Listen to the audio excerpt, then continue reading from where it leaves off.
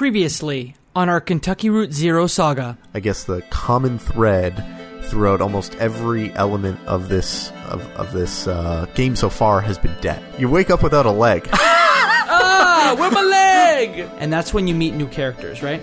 That's right, Junebug and Johnny. Do we want to talk about the really good moment where Junebug sings and it's a beautiful moment? 100%. Well, I mean, you come upon the Hall of the Mountain King, this disastrous mess of technology and fire and metal. The story that's being told in this adventure game that you're playing on Xanadu is that there are ties between the story that's being told on that adventure game and the first interlude, the limited demonstrations that we played. There's a whole distillery underneath you. And not only is there a whole distillery underneath you, nobody in this distillery is weirded out at all that you just stumbled into it. Great, you're just about late. Let's get you through the onboarding process. And throughout this experience, you can always kind of go back to saying like, but actually, I'm just here for directions. I just kind of got lost. I need to leave. You get to the point where you Doolittle's like, cool, tour's over, great job. Let's just have a celebratory drink of top shelf Hard Times whiskey stuff. You just kind of drank from that top shelf whiskey, which isn't cheap, and I just wasted a whole bunch of my time to give you a tour, which, again, waste the company time. It sounds like you're gonna have to work that off. I was just like, debt! Super, super frustrating. Welcome to episode 96 of the Left Behind Game Club. This week, we play Kentucky Route Zero, Act 4. Let's get right into it. You're listening to the Left Behind Game Club.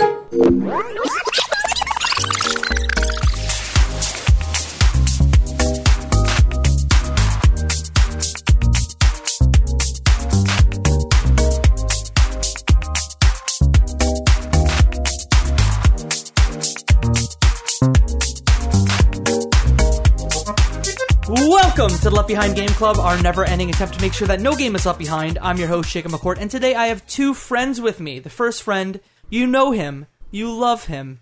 His name is Michael Ruffalo. I'm excited to talk about a girthy episode or act of this game. And here to talk about Act 4 of Kentucky Route Zero, it will be his 7th time on the show, Adam Iannetta. Welcome back to the program. Thank you so much for having me back. You've been on for all these Kentucky Route Zero episodes, so let's just continue with this series. This is Act 4 of Kentucky Route Zero, developed by Cardboard Computer, published by Annapurna Interactive. If you're coming into this without having listened to our other 6 episodes of this series, you may want to hit pause on this one, go back to the first episode of our Kentucky Route Zero series, which is Kentucky Route Zero Act 1. Start with that, and we hope you make it here. Mike, you said that this episode is quite girthy. What did you mean when you said that? I meant that there is not only a lot that happens, but it is, I think, the lengthiest episode or act of this game so far. Did a lot happen, though? I would say so. I would say there's a very monumental thing that happens in this act.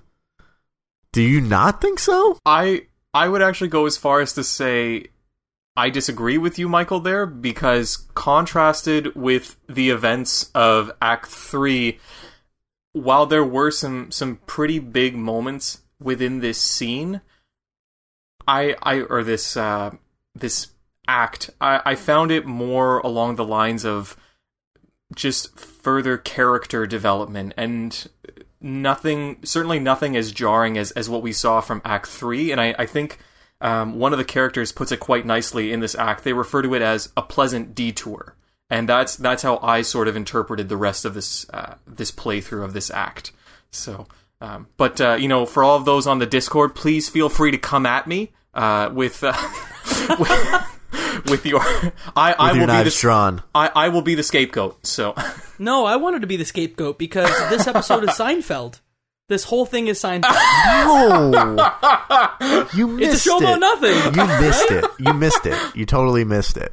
I missed it hard. So why don't we just get right into it, and then you can educate us, Michael, on how we have completely missed the boat. Wink. Oh, Gotta love Jacob, a good you dad joke. You make a concerted effort to make me groan in every episode of this podcast. And hey, guess what? Lately, it's been a more and more frequent occurrence.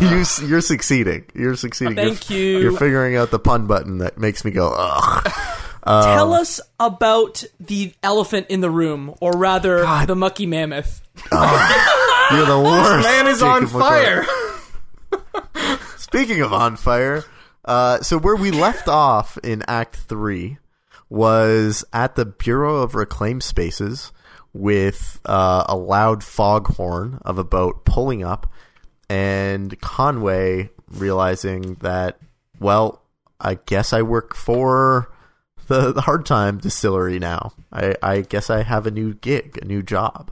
And then we played the interlude. Here and there along the echo. Here and there along the echo. Here and there along the echo. Traveler's Guide to the Zero. And we were confronted with a telephone that told us a bit about some of the places that we would stumble across and things we might see in this act. And what this act, I think, largely is about is shifting, I think, our perspective from Conway as the main character, as the person we experience a lot of the story through, even though this game largely took place in third person and you got to control both what Shannon would say and Conway would say in one conversation. This is a move where we see Conway develop, into more of a character and less someone that we are controlling and making decisions for. And so we hop on board the boat, and there is, instead of a foghorn, it's a mechanical elephant that makes the foghorn sound, and it's creaking and it's groaning, and there's something wrong with it, and it's the humidity. One thing I found really interesting about this act is that, so as we had discussed in previous episodes, a lot of the destinations within this game are primarily fictitious, but it does take place in Kentucky, and actually there is such a place in Kentucky known as the Echo River, and it's inside of what is known as Mammoth Cave. Get out of here. Stop. Yeah, exactly. I didn't appreciate this until after the fact, and I was just doing some research on the previous interlude Here and There Along the Echo, and I just typed in Echo River, and it said, oh, the Echo River is a body of water that exists subterranean inside the Mammoth Cave. And I thought, Mammoth Cave, Echo River, Mucky Mammoth, layers upon layers upon layers. It's folding just, in on itself. Shrek is just peeling the onion more and more and more. So yeah, I guess we start out this episode. That's like an incredibly cool fact. I'm still kind of like mind blown about that. But we start out this episode with Will trying to figure out the operations manual for this mammoth, and it's kind of nonsensical. Kind of doesn't make sense. But at this point, what do we expect, really? Do we expect a straightforward operations manual on how to fix your mechanical mammoth? I think not. I think my favorite part of Kentucky Route Zero is the world that they've built. And at least for the last two openings, this one and Act 3's opening, it just hits you how hard the art direction is in this game. It opens to this mammoth who is just, its trunk is going up on a boat, and even when you explore the boat, kind of like the first act, just kind of melts away and you begin to see the inside of it. I love the world and I love the art direction in this game. I think that's the biggest thing I'm going to take away from this whole experience. On top of that, I would say that since the beginning, the game has grown artistically. Whereas, at the very beginning, they were just sort of these static scenes where, you could go from the top level to the lower level, but you were still in the same area. Whereas now, for example, exploring the Mucky Mammoth, you have a full 360 perspective of the ship that you can explore. It's amazing. And, having the chance to go inside the boat, we see that same sort of Paper Mario-esque scene transition where the walls just seem to peel away like individual strips of paper.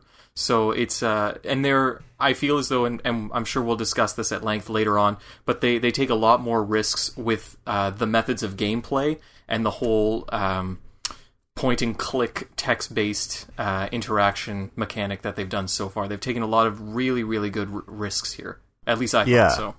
In I think film terms, Cardboard Computers really grown in their confidence at directing. They are attempting more ballsy things, more complicated, challenging, visually interesting ways to, get across what they're trying to show here.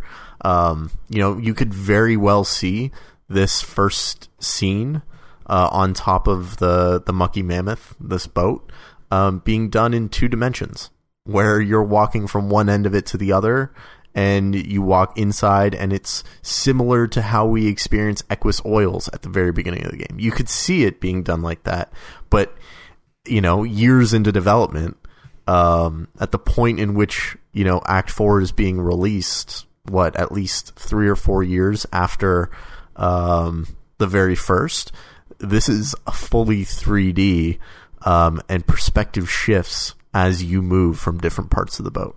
Mm-hmm. I almost wonder how many players, and this is a sidebar that I'll keep very short, I wonder how many players played Act 1 and they weren't necessarily gripped by the world, and there wasn't these cool artistic world building elements, and they fell off. I really wonder how many people fell off after the first act, and they don't get to see the incredible world that's being built better and better with every single act that goes on. Well, for those of Just them a sidebar. For those that did do that, they certainly missed the boat, especially with this act. I got Adam now! Just call me the Punisher. So, So you realize that you can't fix the mammoth, and I think this is when we meet Kate, correct? The theremin player. The captain of this boat. Yeah, correct? Kate is the captain or pilot of this ship. Clara is another character. She's the theremin player that we meet a little bit later on. Oh, gotcha. My bad. I guess I might have confused them. But sea names. But apparently, in addition to piloting this vessel, she also is a doula, which is, I guess, akin to a midwife or a maternity nurse. I couldn't really split the hairs between all of the differences that there are. My wife could, because her mother is actually a maternity nurse, so I'm sure she could give you an at-length description. But in addition to piloting a vessel, she also pilots newly or upcoming mothers on their journey through parenthood. Huh. Just a fun fact that this character was based on Hecate. Is that the correct way you say that that Greek god?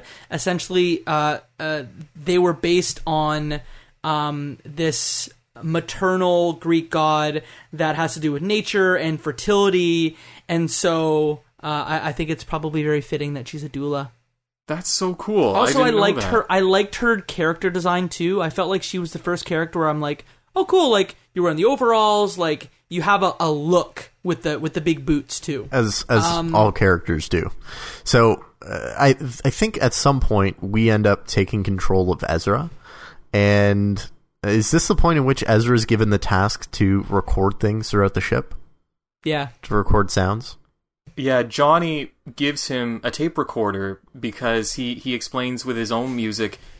He does a lot of what's called found sound music, which is taking pre-recorded noises from everyday life, whether they're bird calls or just plates crashing or anything like that, and somehow incorporating them into recordings of musical instruments being played, or just combining them with other instruments to create something new. And at this point, I started thinking to myself, the reference that's being made here to probably one of the most well-known found sound musicians of the 20th century, John Cage. And I know we had spoken previously about the reference to Junebug and Johnny as June and John Cash, and I thought, okay, I wonder if there's another reference here to maybe John Cage and how for those of you not familiar with John Cage, if you ever get a chance, look up one of his most well-known pieces, 4 minutes and 33 seconds, and you'll understand what I mean when I say how he specialized in the idea of using found sounds and creating it as a form of music. You know what? I would hazard a guess that allusion or reference was doubled up there.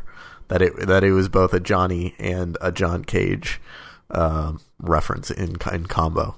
But so, we have, I think, one of the most crucial conversations that happens right here on the boat, knowing that the boat is how we get to Dogwood Drive, get to the end of our journey. And Shannon's having a conversation with Conway, and they, I think, end up having this conversation where Shannon, you get to choose whether you say like, oh right, like as much as I feel you're my friend, I barely know you. Like I don't really know you that well, and I don't know why that you're doing the things that you're doing. Like ultimately taking on this job at the distillery. And I feel like this conversation is where we get a much clearer sense of who Conway is, aside from the character that we've been controlling and playing this whole time. Is this the first time we noticed that one of his other limbs may have disappeared? Yes. This is the first time we actually see that. In addition to his leg now being this crystalline shape and color akin to the Hard Times distillery workers, his opposite arm is now the same consistency.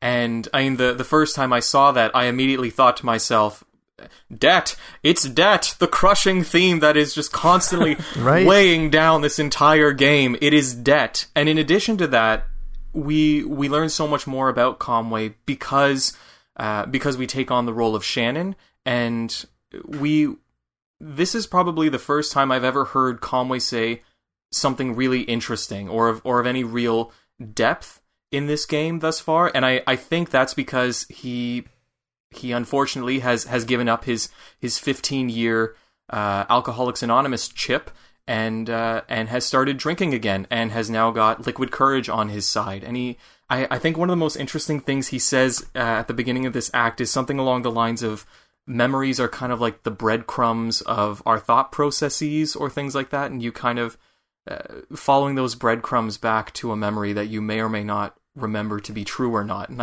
I thought, that's the most interesting thing he said this entire game thus far. Up until now, I just kind of thought of him as this Billy Bob Thornton truck driver with, one-dimensional. But now there's something there. There's a real character here. And as we progress on throughout this act, you get to see more and more of this character in various colors, shapes, and sizes. Adam, you said so many interesting things in there. The first thing that I thought of when I saw the arm was missing is the expression, it cost me an arm and a leg. So again, just the whole debt theme is coming back, but it just made me incredibly angry. I think that seeing his arm and leg gone, and just him being kind of okay with the fact that he's lost more of himself, not only physically but also spiritually, and the fact that now he's drinking.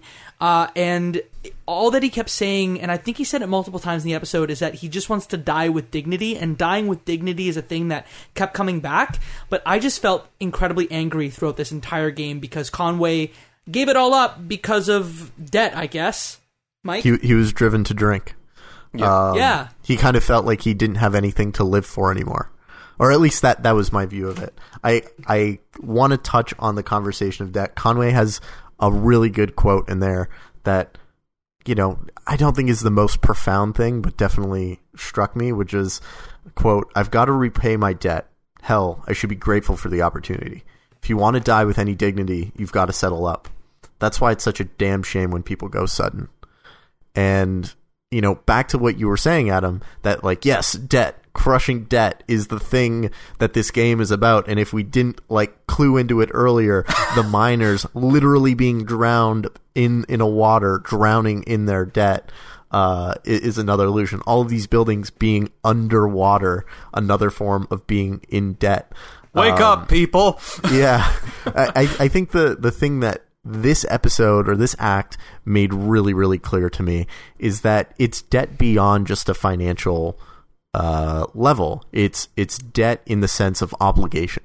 And we were given a hint of that, I think, earlier in the entertainment when the daughter was cutting off her parents. and cutting off their tab and not allowing them to, essentially drink themselves into poverty. That it goes beyond just, I have to pay this amount of money back. It goes to, well, if this guy's not going to be able to complete the thing that, he said he was going to, I'm going to do it for him because I have an obligation. And it's a question that's posed throughout the game. Why is Conway so dedicated to getting this last shipment to Dogwood Drive? It doesn't seem like his boss is there anymore, right? It doesn't seem like the other person who he'd be working for, Lisette, is mentally, understanding what's happening.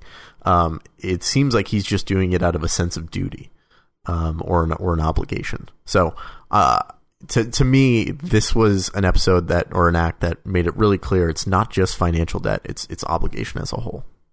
Yeah, one quick comment, and then I think we'll move on. I immediately thought of the River Styx throughout this entire section because you're going down the river just like you would in mythology, and along the river Styx to your death.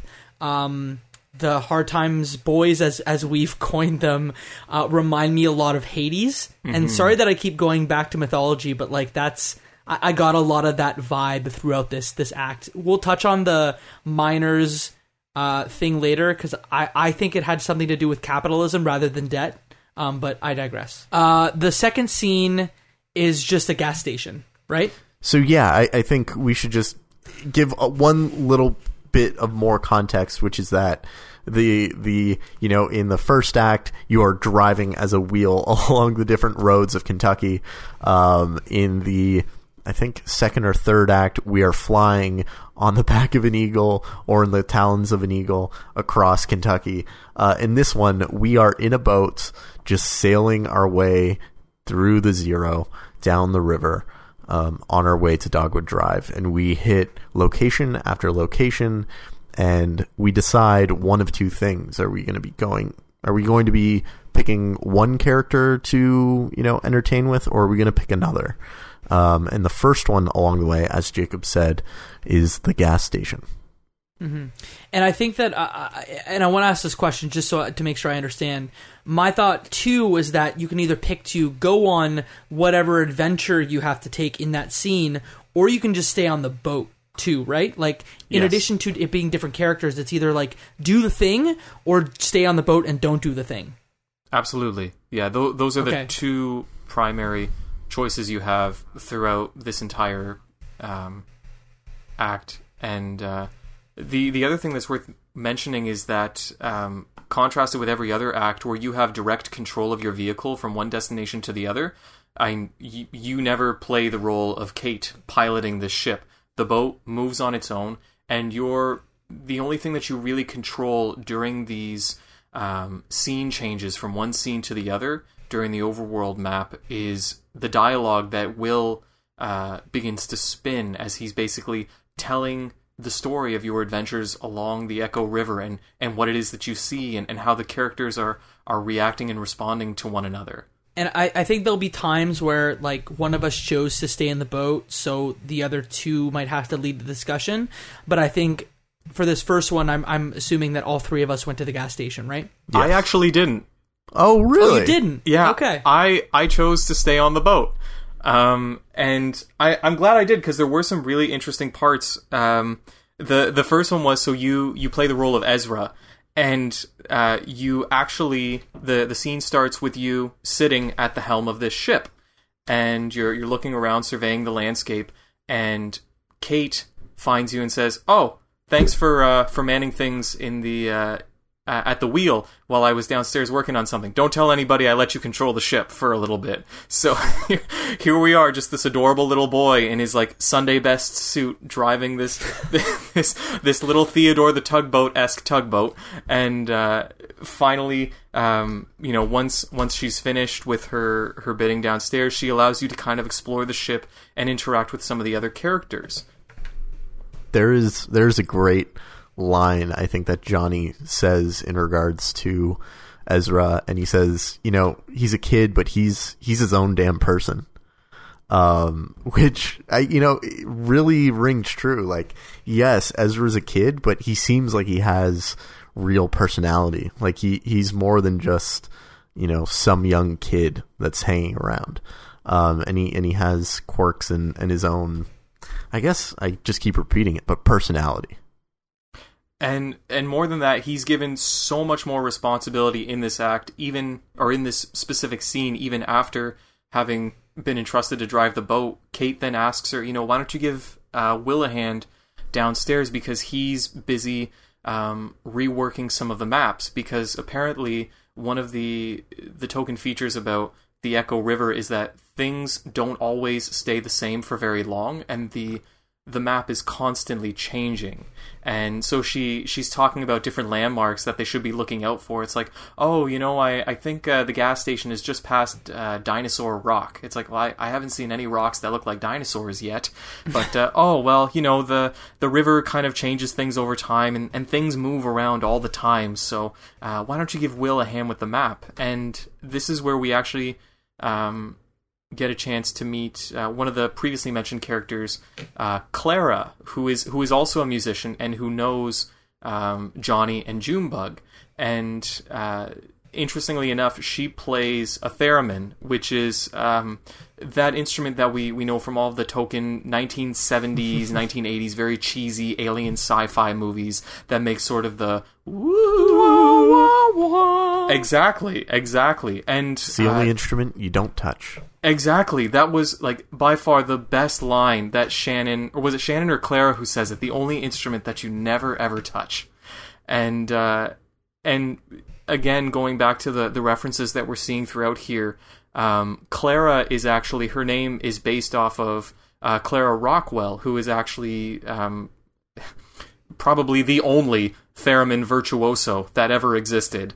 So it's pretty interesting to see where they draw their inspiration from. So we get a chance to meet with Clara and see Shannon interact with the theremin, and then you're given the chance to help Will sort of rework some of the maps, and you're given a choice between using a nice clean map or an old dirty map or sort of a faded one. But that's really the meat and potatoes of this scene. Nothing really more substantial happens beyond that.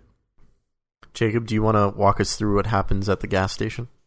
Glory, it's good to be among friends. Yeah, so Al is, I guess, one of the main characters on this floating gas station, which I don't remember which character alludes to it, but they're like, hey, this gas station doesn't really have a fixed location, but it's always here when I need it. And you meet Al, who that's kind of his most famous line in all caps, right? Glory, it's good to be among friends. Yeah. And he tells this story about sailing down, what is it, the Echo? And sailing down the river and not having any light and, only having a bag of apples. And getting to his last apple and finding that there was a maggot in it. Oh. And he waits until the very end, and then the maggot turns into a firefly, and it gives him some light. And he's able to find his way out. Now sorry, go ahead. Keep going. Which to me just seemed like, a bit of an allegory or a metaphor for, just when you think you've hit rock bottom, just when you think you're at the end of your leash, all you need is a little light to find your way back to everyone else. Now, beyond that, there's also a gas station attendant who doesn't have a name and who essentially alludes to the fact that no one ever remembers his face. That's because he's selling crystal. Because he's selling crystals. What? But you don't even get his name throughout. No, and he talks about this character, gender I don't know, essentially tells how he or she sells crystals, used to live in Cleveland, Ohio, lived off a hotel inheritance, like took this job because they had to. It was just like a really interesting and bizarre, like, I guess, another character that fits into the mythology of like, now I'm just here, I guess. That seems to be the thing in this game, is I guess I'm here now. Was this also the scene where there is the vending machine, I guess, with the claw? No, that's towards the end. That's later? Okay. Sam and Ida's. We'll save that then. Yeah, this one is about Al, Norm, and so Norm mistakes Junebug for another woman. It's a woman just he's really met online. bizarre. Yes. Yeah. Ooh. And then she that's- helps him with his online dating profile, which I Yeah. thought was amazing. That's essentially the gas station, and then you gas up, and then you move on, right? And then you move on, and you're given another choice for scene 3 of either the rum colony or again staying on the Mucky Mammoth. I definitely took the rum colony. I too chose the rum colony this time. I did as well, and I am so glad because this is one of my favorite locations in the entire game. It's not only beautiful and aesthetic, but I feel like you learn a lot about Conway along the way.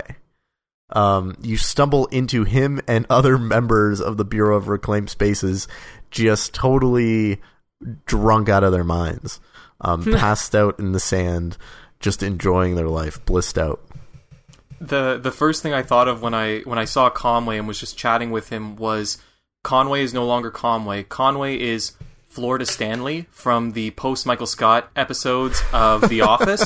Florida Stanley smiles. Florida Stanley is always present and has a good time. So he was just fun-loving. I'm sorry.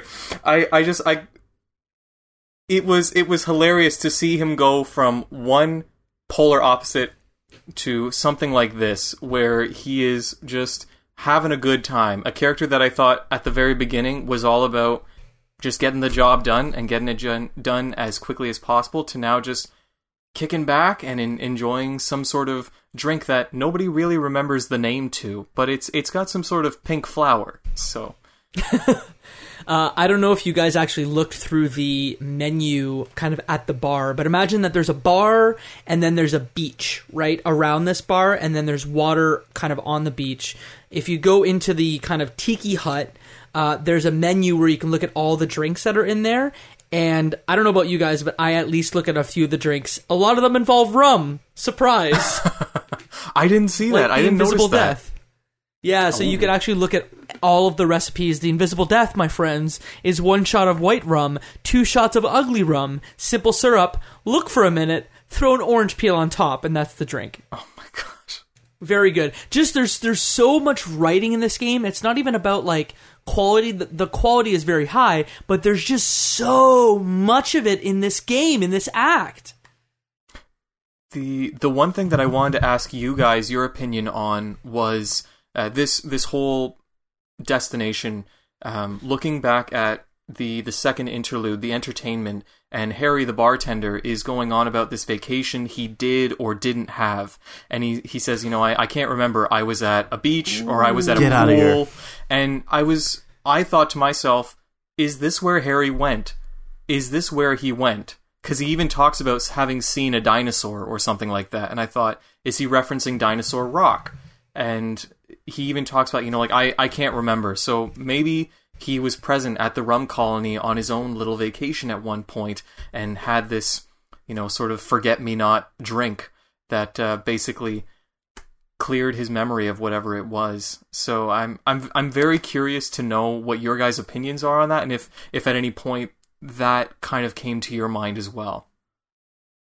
No, I just had a lot of questions about things that were in the episode. I want to ask Mike too, but it was like, what were the phone calls? What's going on with Conway? Who is Cyrano, and why is he named after Cyrano de Bergerac? That was bad French. Cyrano de Bergerac, which is a 5-act play as well. I just had a lot of questions. I didn't really ask I wonder, in the entertainment, is this a place where Harry went to? Mike, did you even think about that? No, I definitely did not piece that together. I thought I remembered Harry in the entertainment saying that he went to Louisiana or New Orleans or something along those lines. But I could very well see that also being one of the ways this game folds in on itself, and finds ways to reference itself multiple times over. What I did love in this scene is the ways, and I say love with some pause, but the ways in which you really get a sense of Conway And he comes and he says, you know, I just feel like buried under my memories. And you can tell that one of the reasons he's drinking is just to kind of escape them, escape the memories of a life, it seems, unfulfilled. You know, wanting to be with Lisette and not being able to in the way that he ultimately wanted to. And now it's too late, and it doesn't seem like he's a man who has much to live for anymore, other than, you know, completing this quest. And it seems to be one of the reasons why he's started drinking, or at least that's my view of it.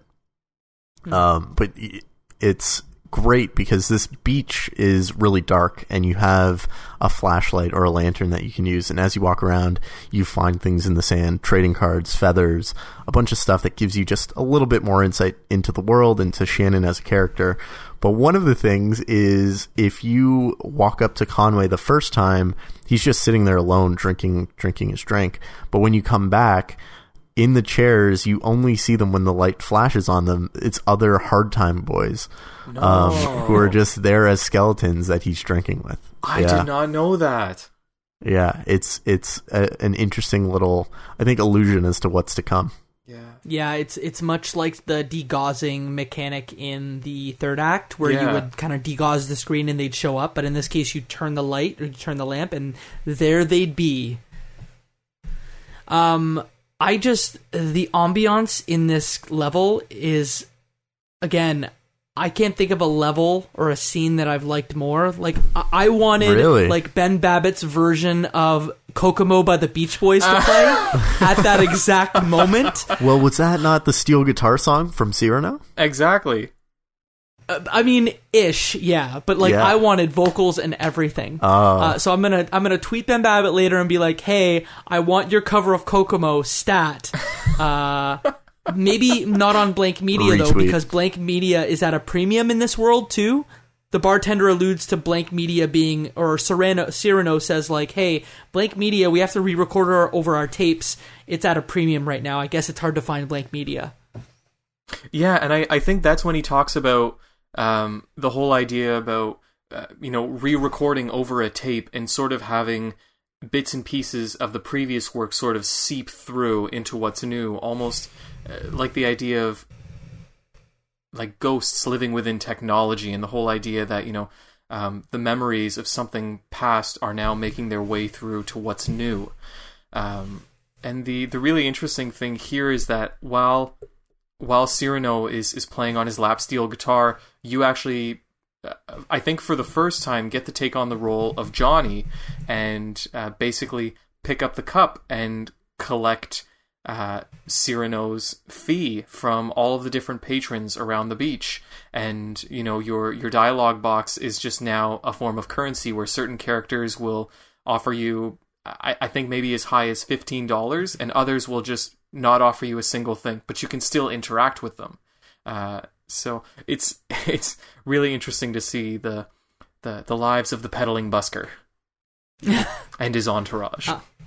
Do you guys have any other things you want to say about this scene? No? Okay. The fourth scene gives you a choice between a phone or staying on the ship. And I don't know about you guys, but this is kind of where the episode started to lose me. I stayed on the ship. I also stayed on the ship. Oh, no. Did we all stay on the ship? No, I took the phone call, and I feel like I'm going to have people are going to miss out on what you could get from the phone, but I'll try my best here, okay? Give us your best shot. Yep. Okay, so Ezra, Julian, Conway, Will, and a bunch of other folks make phone calls, and they're all different kinds of phone calls. Some of them kind of, in my opinion, tie into past things. There's a man that gets to the phone right away, and it's Brandon, who's the janitor from the self-storage facility. Oh, no. In the second act. Hey. He makes a phone call about how he needs to call his mother for a ride because he played a card game that took way too long, and his mom, it's there. Shannon calls her friend Carrington, who is living in what appeared to me to either be like Latin America or like some kind of, like, it reminded me of like a Brazilian style apartment. that phone call happens. I think it's just a lot of world building within the world. There's also voiceover in this scene, which is the first time I think we've heard voiceover in the entire game. For one section, I think I forget whose phone call, but I heard voiceover come out of my computer and I went, is that this game? Guys, I don't have that much for you apart from that. It's Ezra going to call Julian the Eagle, and Claire and Kate having to do business. There's a lot there, and I'm a dum-dum, so I just kind of lost myself a little bit in that act. What did the voiceover section talk about, if you don't mind my asking? I can't remember. Because I'm really curious. There have been sort of just in my journeys going through the fan wiki, there have been all these theories and conspiracies about certain sections of the game that heavily relied on the audience participation from the players, whereas for instance, going back to Act 3, when you're in the graveyard with Ezra and Junebug looking around the gravestones, the theory was that all of the names mentioned were actually Kickstarter backers who originally helped to fund the game. And so the theory was, with that scene in particular, the telephone calls with the voiceover were actually actual recorded messages from people left behind after using the phone number for here and there along the echo during any one of the extension points where it's like, to talk or to introduce yourself to someone new, dial extension 5276 or whatever it is. And so, but I bear in mind, this is all just one great big pot of creepypasta. So whether or not this is actually real or not, I don't know. It's interesting to make note of. If it is, I mean, kudos to Cardboard Computer for getting that in depth. But I'm whether or not it is true, the jury is still out. It's so one of the messages, essentially Willits goes up to the phone and he's like, hey, you have a bunch of missed messages, right? And the message I got was kind of nonsense. It was about bells or something, but I don't remember it of being like any particular interest. I was just more blown away that it was a voice and there was more than one. But a lot of it was just like stories that maybe didn't tie into a specific character, so I kind of just glazed over a bit. Our adventures on the ship were not nearly as exciting, but so to go back a minute, when you arrive at this telephone booth, you're given the option of either going out off the boat or given the option of, I think it's something along the lines of Blue and Valkyrie, or at least Blue is the name of the dog that I gave. Blue and Valkyrie lounge on the ship, and I was actually kind of excited because Blue, to me, or the dog I should say, is definitely one of the more underappreciated characters in this game up until this point, and I was super excited to finally get the chance to maybe play as him and see how his game mechanics are going to work in his interactions. And so the scene opens up, and you've got Blue sitting next to Valkyrie, who is sort of an Abisan bloodhound or dashhound kind of dog, who belongs to Kate, and they're just sitting there, and the camera slowly zooms in for about 5 to 10 seconds, and that's it. And end of scene. It was the moment I realized you can either choose to do something or do nothing. Exactly. This was the point of the game where I literally thought I was being insulted for taking the option to stay on the ship. So for the duration of the game, if I was given the option to stay on the boat, I seldom ever took that option, because I knew they were just going to make fun of me even more. So Same. So after that we move on to the Radvansky Center. This place is probably one of my favorite scenes in this entire act. Yes. And this is where we get teased with Weaver Marquez again. And what the Radvansky Center is Mimi and Jen, two employees who are watching, I guess, security cam footage of the group rolling up to it. And they're watching Shannon, and we're controlling Shannon in this room, filling out a questionnaire. And Shannon essentially saying, like, yeah, this is a way for us to make some money while we're on the trip. and it's about interpreting art and different things and how people react to it. And I love the dialogue between Jen and Mimi back and forth that like, oh man, like it's a guava, but no one would have context for that being a guava. It's a pear. You know, especially because it's a watercolor and not very defined. And also, like, these results are invalid because everyone's bringing their own life experiences to the mix. Nothing here is objective.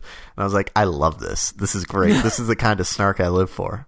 There was the one moment where I think it's in that room with the archway and the three different paintings where there's just this white kitten sitting at the opposite end of the room. And you're given the option to take a small can of cat food and feed it to the cat. And Mimi and Jen are talking back and forth to one another, and the one says to the other, I don't remember this being a part of the testing. And the other one says, no, sometimes I just forget to feed the cats, so I actually try to get the test subjects to do it for me. And there's just... I left a Post-it note that said "Feed the cat." Exactly. I loved it. The thing that I kind of clung on to here was the first mention of the community television station, WEVP. Yeah. Which I'm assuming we'll find out more about later, but I think both Mimi and Jen talk about how they worked there and Marquez used to work there, but again, it's one of those like loose ends that I'm sure will get dealt with later. Well, I'm not exactly sure it's going to be dealt with because I feel like this game is the type of game that's going to leave a lot of loose ends just hanging. You know why I'm convinced? Why? Have you ever looked at the beginning screen of this game? No. So it's the Cardboard Computer logo. It's the Annapurna Interactive logo. And in the middle of those two is the hand with the WEVP TV logo. See, I've been so curious about that because that icon shows up regularly on the fan wiki right at the bottom where it shows all the different like information like the publishers of the site, and then it shows that small icon, so that all makes sense now. So I'm curious to see how much further we get to. Interesting. Yeah. So this is one of the two grad students explaining their experience with Weaver Marquez being this really bright person who worked in a pretty, low volunteer role as an archivist, and then one day just disappearing. And which, everyone thought was normal.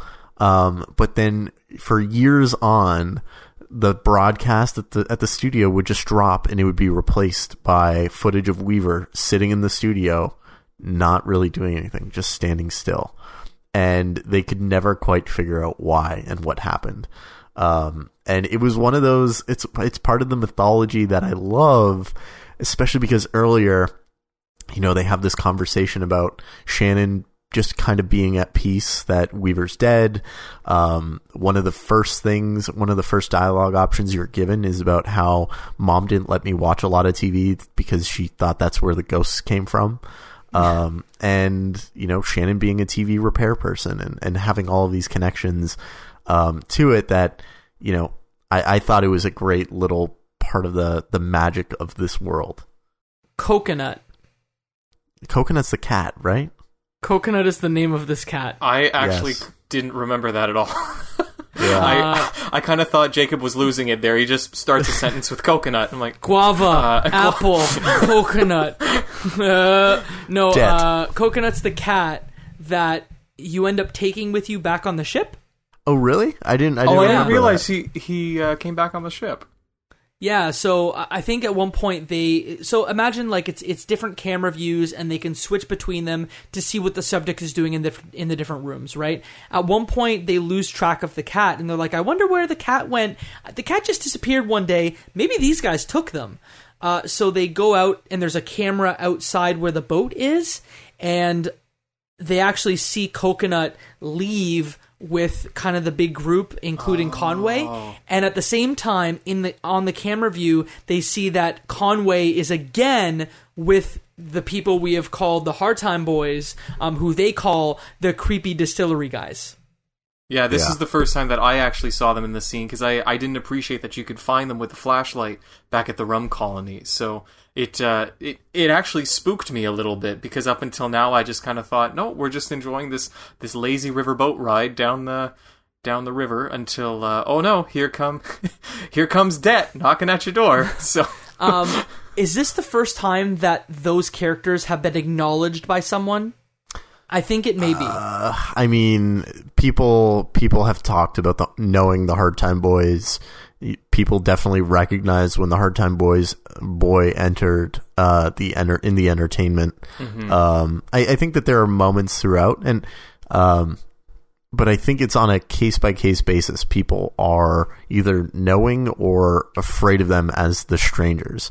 Because I think if you remember correctly, Xanadu and Dawn, I think they just describe them as the strangers who come to scrape the goo off of the crystals. That's right. But what I did love about this scene is you get some outside perspective on the characters that you've come to know and get close to, right? Like Jen and Mimi make comments about Conway looking like he's been through some things, how he's a little run down, and how I think they make comments about how he looks like he's had a history of drinking. So yeah, I appreciated the character building just by observation. This was the first moment in this act in particular where I sort of had a jaw-dropping moment, or a large gasp at what was slowly beginning to unfold. Because up until now, it's just been sort of a pleasant detour, as Junebug says back at the rum colony, because as Mimi and Jen are conversing back and forth with one another, they get on the topic of Mimi's ex-boyfriend, or late ex-boyfriend, because we find out that something terrible happened to him and that he passes away, and she then begins to tell her, well, it was nothing anyone could have done. It was just a freak accident, and he ended up falling off of a roof. And we soon find out that this Mimi character, her boyfriend, was Charlie, who has been referenced previously in Act 3 as, I believe, the son of Lizette and Ira, who ultimately falls off the roof at the home of Lizette, where Conway is now employed. And Conway himself also knew about Charlie and had some sort of relationship there. So it's so interesting to see how two people as seemingly harmless as security camera operators have a dynamic relationship with the characters you're playing along this adventure. Are those two characters tied into the university? Because this whole study seems to be funded by, I don't know if it's funded by Consolidated Power Company or if it's funded by the university, but they bring in Will, and how I think they call him Wise Will as like a professor at the university. I guess I was confused a little bit there as to where this study that they're conducting kind of ties in. So, from my understanding, Will actually did work at the at this university, where I believe Mimi and Jen did go to.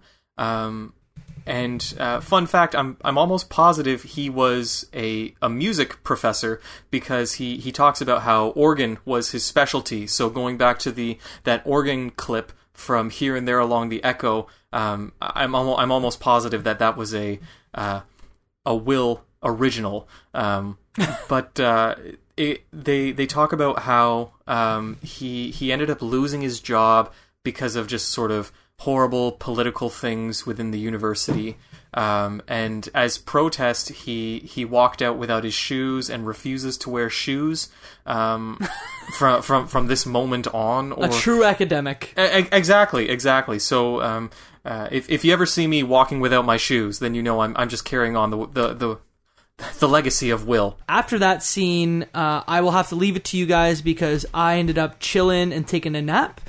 I did too. You did too? Oh, you did? I didn't did know. Is the next scene collecting mushrooms in the grove? Yeah, a grove. Yeah. A grove. Yeah, this is a really, really cool scene because it while it is a very static scene unto itself, similar to what we've seen in previous acts, it's literally just this floating rock with all of these beautiful trees and hints of light coming from the ground. I would relate it to... this would be, to me, Cardboard Computer's interpretation of the Deku Forest from The Legend of Zelda: The Wind Waker, because you have these massive trees and just these small glowing lights just floating precariously around you, and you play the role. You simultaneously play the roles of Kate and Ezra, and this is the first time that we get this. And I'm going to try my best to interpret what it was, but whereas in every other scene it's one dialogue box with one set of options, you actually get two dialogue boxes at the same time going back and forth, one being Kate and the other being Ezra. And Wild. you literally have a dialogue back and forth with the two of them conversing back and forth. And in addition to the dialogue they have between each other, there are moments of memories that they cherished. And Kate goes on to talk about a stranger that she met in a bar, while Ezra talks about the relationship he had with his mother and father, while at the same time you're helping Kate search for mushrooms that she can use for her homeopathic doula practice.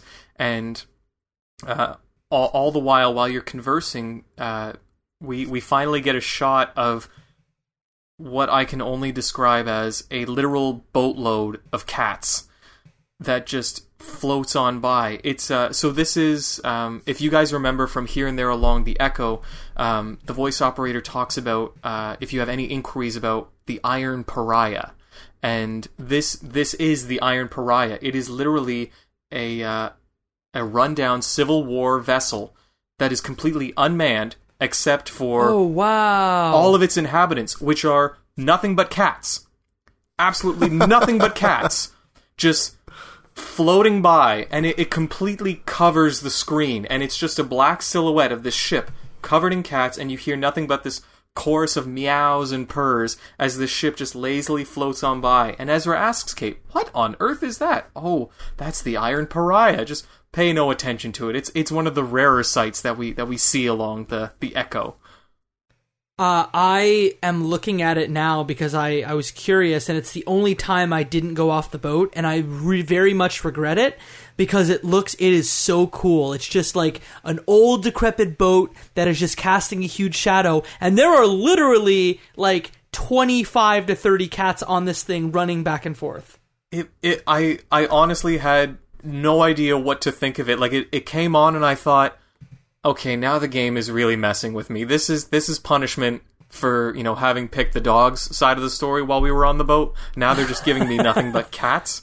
But apparently it's all a part of the lore that exists within or along the Echo River. So it's a really, really interesting scene within this larger act, because there's a lot of character development, especially for a character such as Ezra, where we don't really know anything about his parents, but he has sort of these flashbacks about how they seem to be running away from something, and they get in a car and they get to a bus station, and they can't really rest until they get to be, or they get to where they need to be.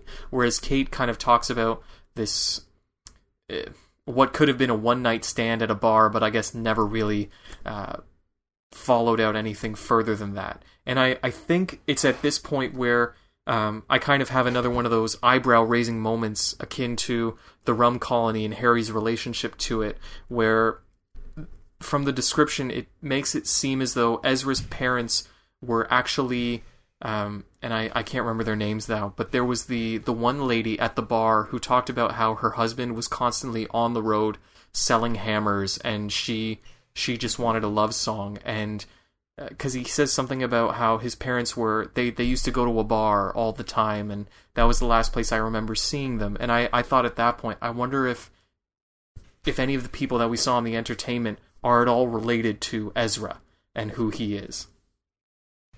But I'm rambling on way too much about a very, very small scene within a much larger act. So we're gonna raise anchor here. So no pun intended, and just full steam ahead. So, Mike, do you want to give a quick synopsis of what happened on the boat for us before we move on to the Echo River Central Exchange? If I remember correctly, Will is trying to cook a stew by memory, and he explains his insane ability to forget and how he showed Ina, the chef, which I assume is an Ina Garten reference, how he was even able to forget his parents' names on the spot. And in the other room, I don't remember which character it is, but they're watching the recipe on TV. And yeah, they're cooking a mushroom stew. Nothing big, nothing exciting. Moving on.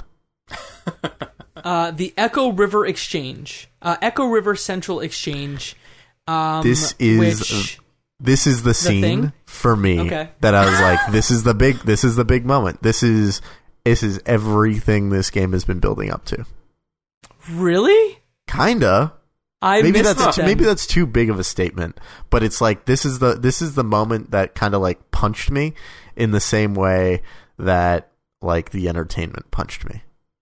Okay, because I just screamed capitalism. Like, that's all that I did when I saw the screams the marketing man.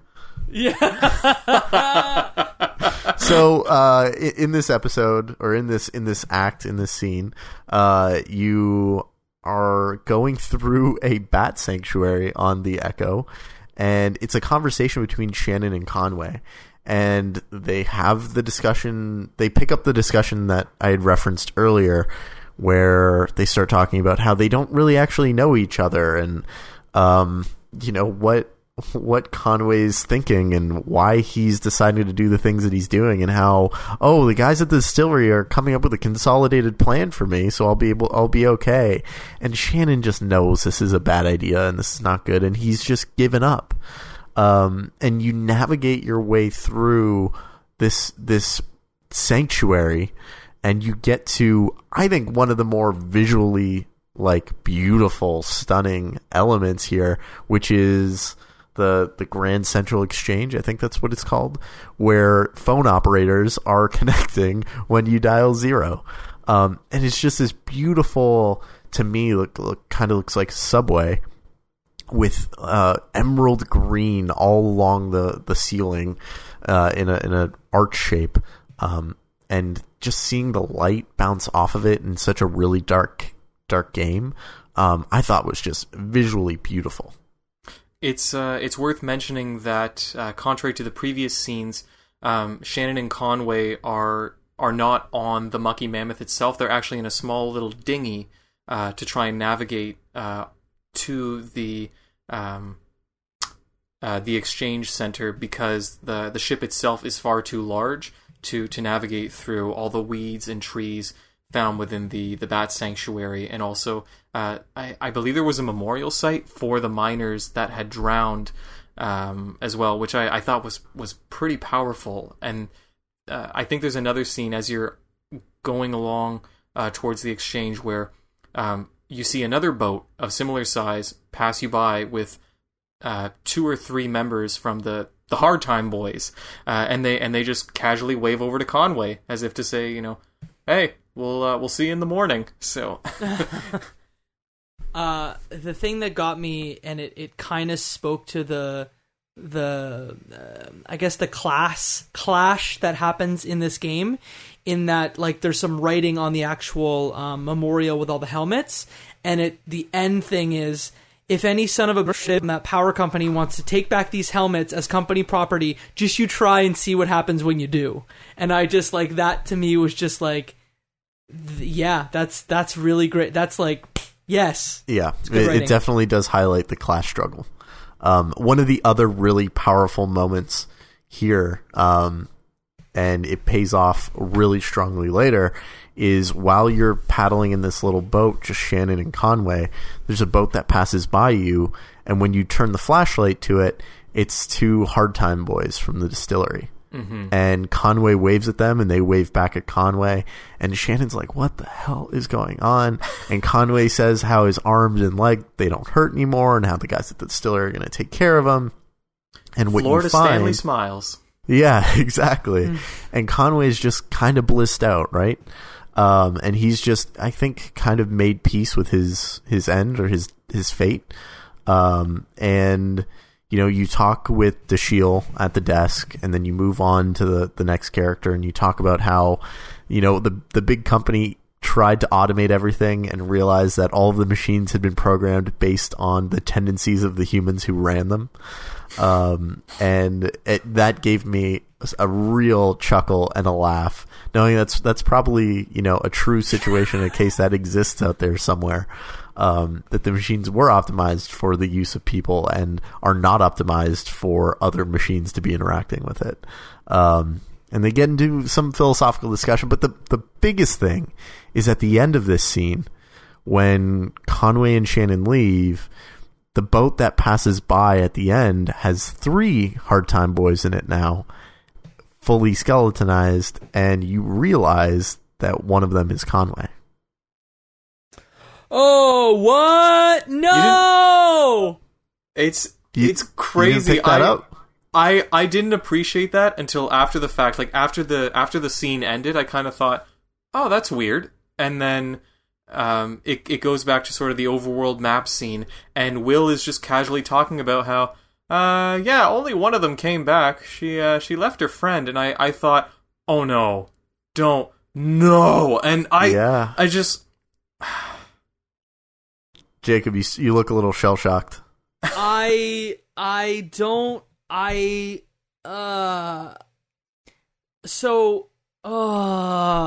are hard, I get it.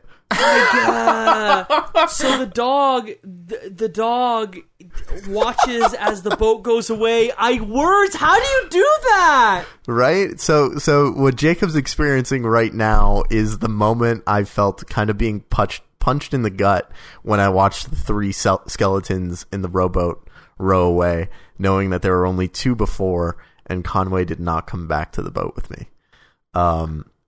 That to me was the moment like, oh man, like we've essentially just seen Conway die. We've seen the death of him, right? He's no longer an individual. He's one of the Hard Time Boys.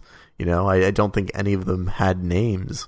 And so this is effectively the death of him. Now, does the hold dog on. end up coming back with us on the ship? So now I guess words. Okay, so there's a choice. I guess there's a choice because your dog is walking along the side of this boat path, and there's either like a skull or like a go back symbol, and I had no idea what that was for. But I guess that means like your dumb on the verge of death dog can either go with the Hard Time Boys or stay with the crew. Really? Oh. I missed the boat on this completely. Oh, dang. Well done. Good pun. Oh. Okay, so while Jacob recovers and Adam watches the reassembly of Mr. McCourt in person, yeah, to me this was the gut punch scene. This is what, I don't want to say everything has been building up to, but this is what we're here for. The effective death of Conway, the unraveling of a man that we had been, I think, largely identifying or playing through the eyes of for most of this game. And, it seems like it comes so fast, but it was a slow, chonky episode. There are a lot of moments throughout where you learn more about Conway and you see him just become resigned to his fate. Okay, I built myself back up here.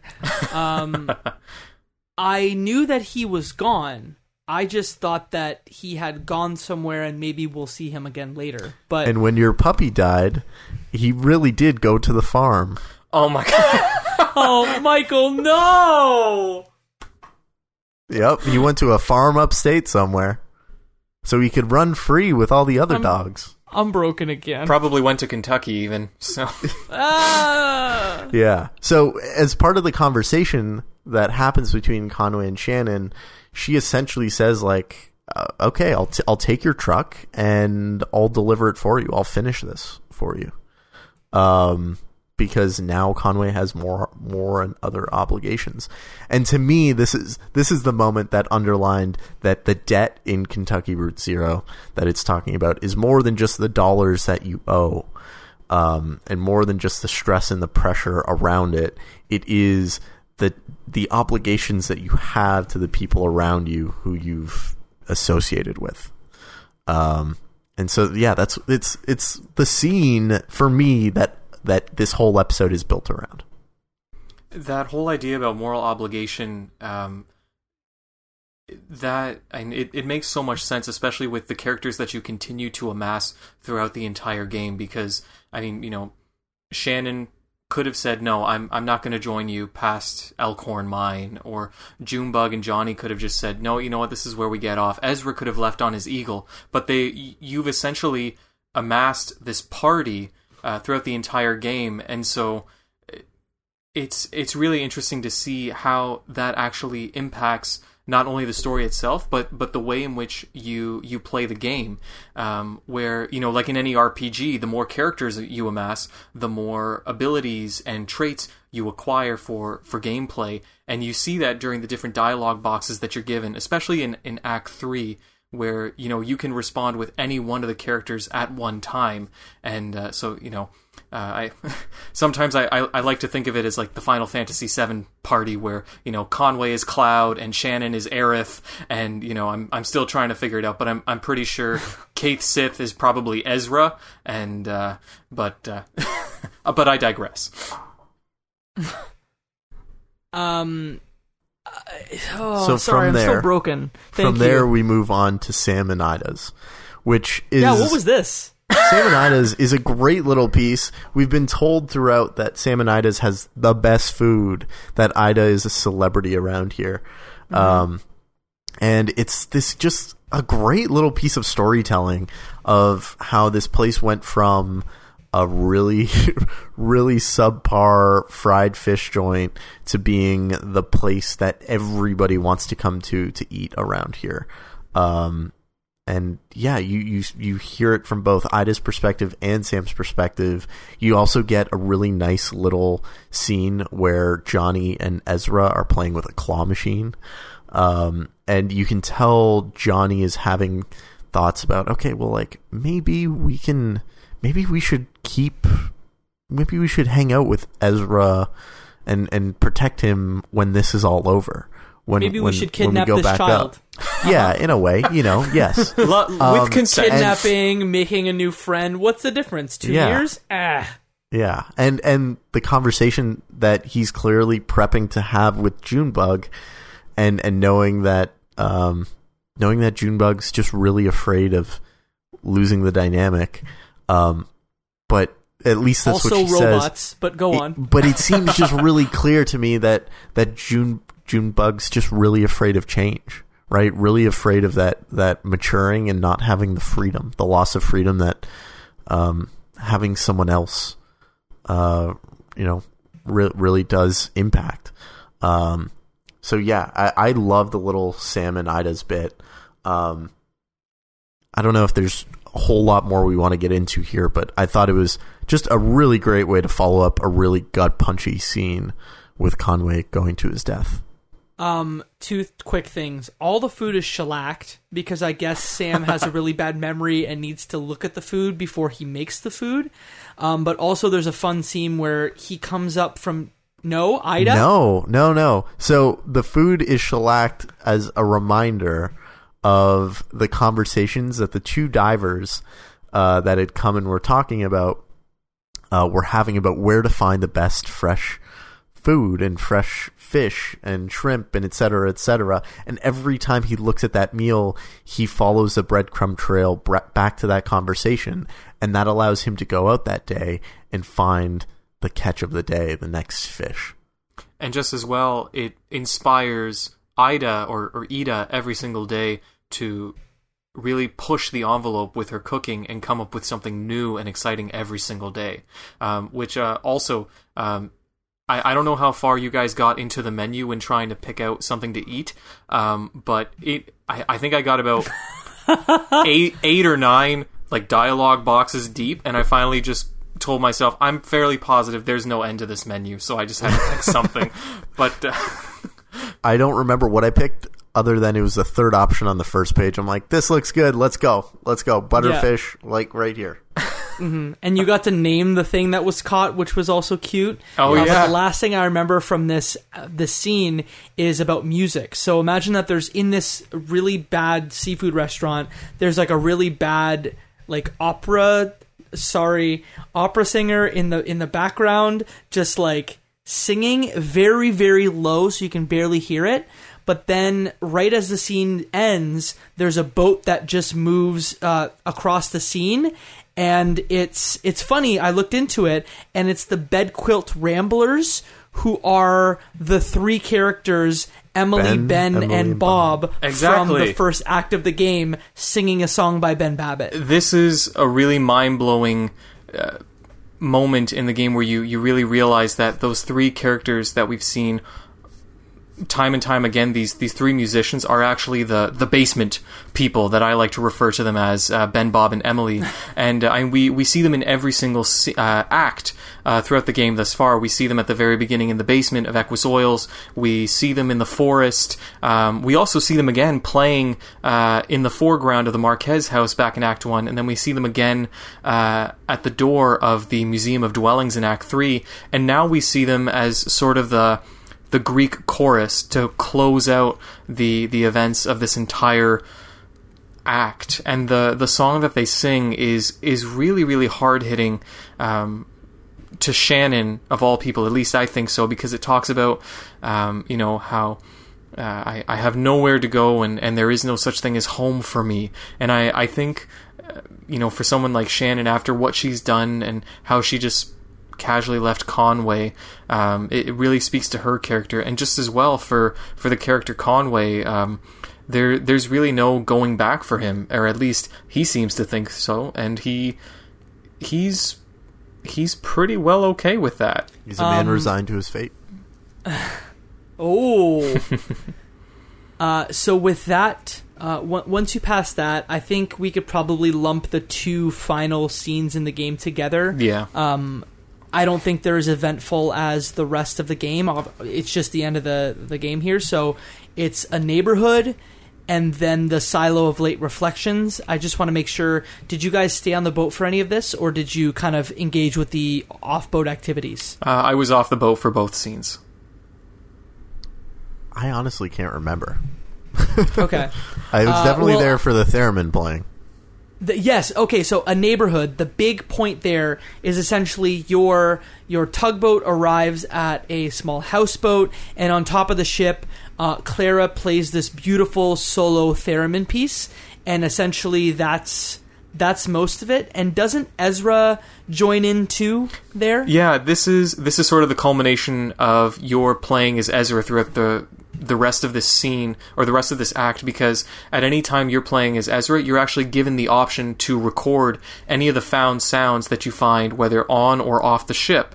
And I played the role of Junebug and Johnny off the ship, but my guess is that you were then allowed to use those found sounds and incorporate them into Clara's theremin performance. At least that was my interpretation, because even Junebug and Johnny comment off the ship while listening, saying, "No, you know what? He knows how to handle and play a tape recorder. He's pretty good at that." So yeah, I only recorded one sound, and it was a cat. So I also recorded that sound. I'm fairly certain that that's what happens, is whatever sounds you record kind of come into the theremin piece. And then the final scene, which is at the Silo of Late Reflections, which I think again is a beautifully directed scene, in that like the camera comes from above and essentially it's like a spiral staircase, and the tugboat gets to a point where it cannot move any further, and the group's like, I guess this is where we continue on foot, and that's the end of the act, right? Yeah, and they realize that they have to carry on Conway's journey without him, and so they decide to I guess they have to unload the truck to figure out what's inside, because there is, at least at this point, no physical way that they can get that truck up this rickety old flight of spiraling stairs going up this silo. And so I guess they're just going to have to carry it. Any final thoughts about Act 4 of Kentucky Route Zero before we close this very in-depth discussion? Yeah, so, what you had said at the top, Jacob, of, it kind of being long but not anything of note really happening or nothing really important happening, I feel like this episode is understated and it's poetic. I did not pick up on a lot of the Greek references and touchstones that you did, Jacob, but I absolutely think you're correct that those were there, because this seems like a really somber, collective, big culmination after the high point, the real climax in Act 3. And I feel like this is where we really start to, make our way towards the end. It's the signaling that we're almost there. The end is nigh. And, to me, that scene, that moment, and everything it was building up to, where Conway is just another skeleton on the boat, was so powerful and so impactful that, I see it as a success, even if it wasn't as jaw-dropping as, getting into a Dr. Evil, a villain's lair from Bond. It was important and splashy in its own way. Yeah, and I guess for me, I guess I was underwhelmed. One, because I didn't fully understand the grasp of hey, a big thing happened and you missed it, dum-dum. But I think that just the middle part may have lost me, just because, again, we know what this game is, but there's a lot of there's so much writing in this act compared to other acts. And I think a lot of it's world building and building characters that, speak on subjects that are touched on in this thing. It lost me in the middle, but I think there are parts in it that I will absolutely always remember, including, the rum colony, the Kavansky Center. There's just some really cool moments. And I just don't know where the hell this game is going. But I've said that since the beginning, so this is no different. That's my favorite part about this scene. I will say it's not my favorite scene. I certainly did enjoy it, not nearly as much as previous scenes. But the thing that I... You mean acts, right? Acts, yes, excuse me. But the thing that I enjoyed the most about it was that, similar to Act 3, it just leaves you with the question, where do we go from here? I mean, Conway is gone. There's this spiral staircase to nowhere, and we've still got this truck with some sort of delivery to make after this crazy boat ride. So I am very, very much excited to see where it goes from here, and I'm also really worried and disheartened to know that this is almost the end of this story, of this game. So I'm really excited to know what happens. From here, we have another interlude, and then the finale, Act 5. So I'm really looking forward to getting into those. And maybe something else after the Act 5, but we'll see. Speaking of all good things coming to an end, that's the end of this podcast. Thanks for joining in, tuning in. If you want to find all things Left Behind Game Club, you can do that at leftbehindgame.club on the internet. You can find us on Twitter at Left Behind Club. You can find us on Instagram at Left Behind Game Club. And if you're interested in our Discord server, we've got one of those. You can come in and talk about game deals, gaming news, and other topics. You can find the link to that on our website. Again, leftbehindgame.club or even leftbehindgameclub.com. We've got 2 URLs because we are ready. Adam, thank you so much for coming on this episode. Your 7th time the charm, I guess. If people want to find your work and what you do on the internet, where can they find you? The best place for people to reach me is just at my website, adamionetta.ca. It's my online professional portfolio for my work as a singer. But just as passionate as I am about music, I'm equally passionate about video games, especially great video games, and talking about them with great people such as yourselves. So I really, really do appreciate this opportunity to have talked about such an amazing game with such wonderful, wonderful people. We always blush when you say that. Michael, if people want to find you on the internet, where can they do so? They can find me at michaelruffalo.com, or in the Discord server. You can find that by going to leftbehindgame.club, clicking the big button in the middle of the page. That'll take you right into the Discord. I've got my knives ready. Come at me, bros. Let's go. You can also find me at RuffaloM on most social places online. But Jacob, where can the people find Mr. Conan O'Brien, Bob Barker impersonator himself, our host, the man, the myth, the legend, the one we love so dear? Where can they find you? Wow, that is energy. You can find me on the internet at Jacob McCourt on all major social media platforms. You can find me on YouTube too, because I make YouTube videos now. Yeah. YouTube.com/Jacob McCourt. There's 2 out there now. There's one that I made about cool indie games, but I've also got a second one out about the history of the launch of the Xbox 360. So you can check that out. It's neat. There may even be more there. Who knows? But Michael, what do we always say to our listeners at the end of our program? Glory, it's good to be among friends.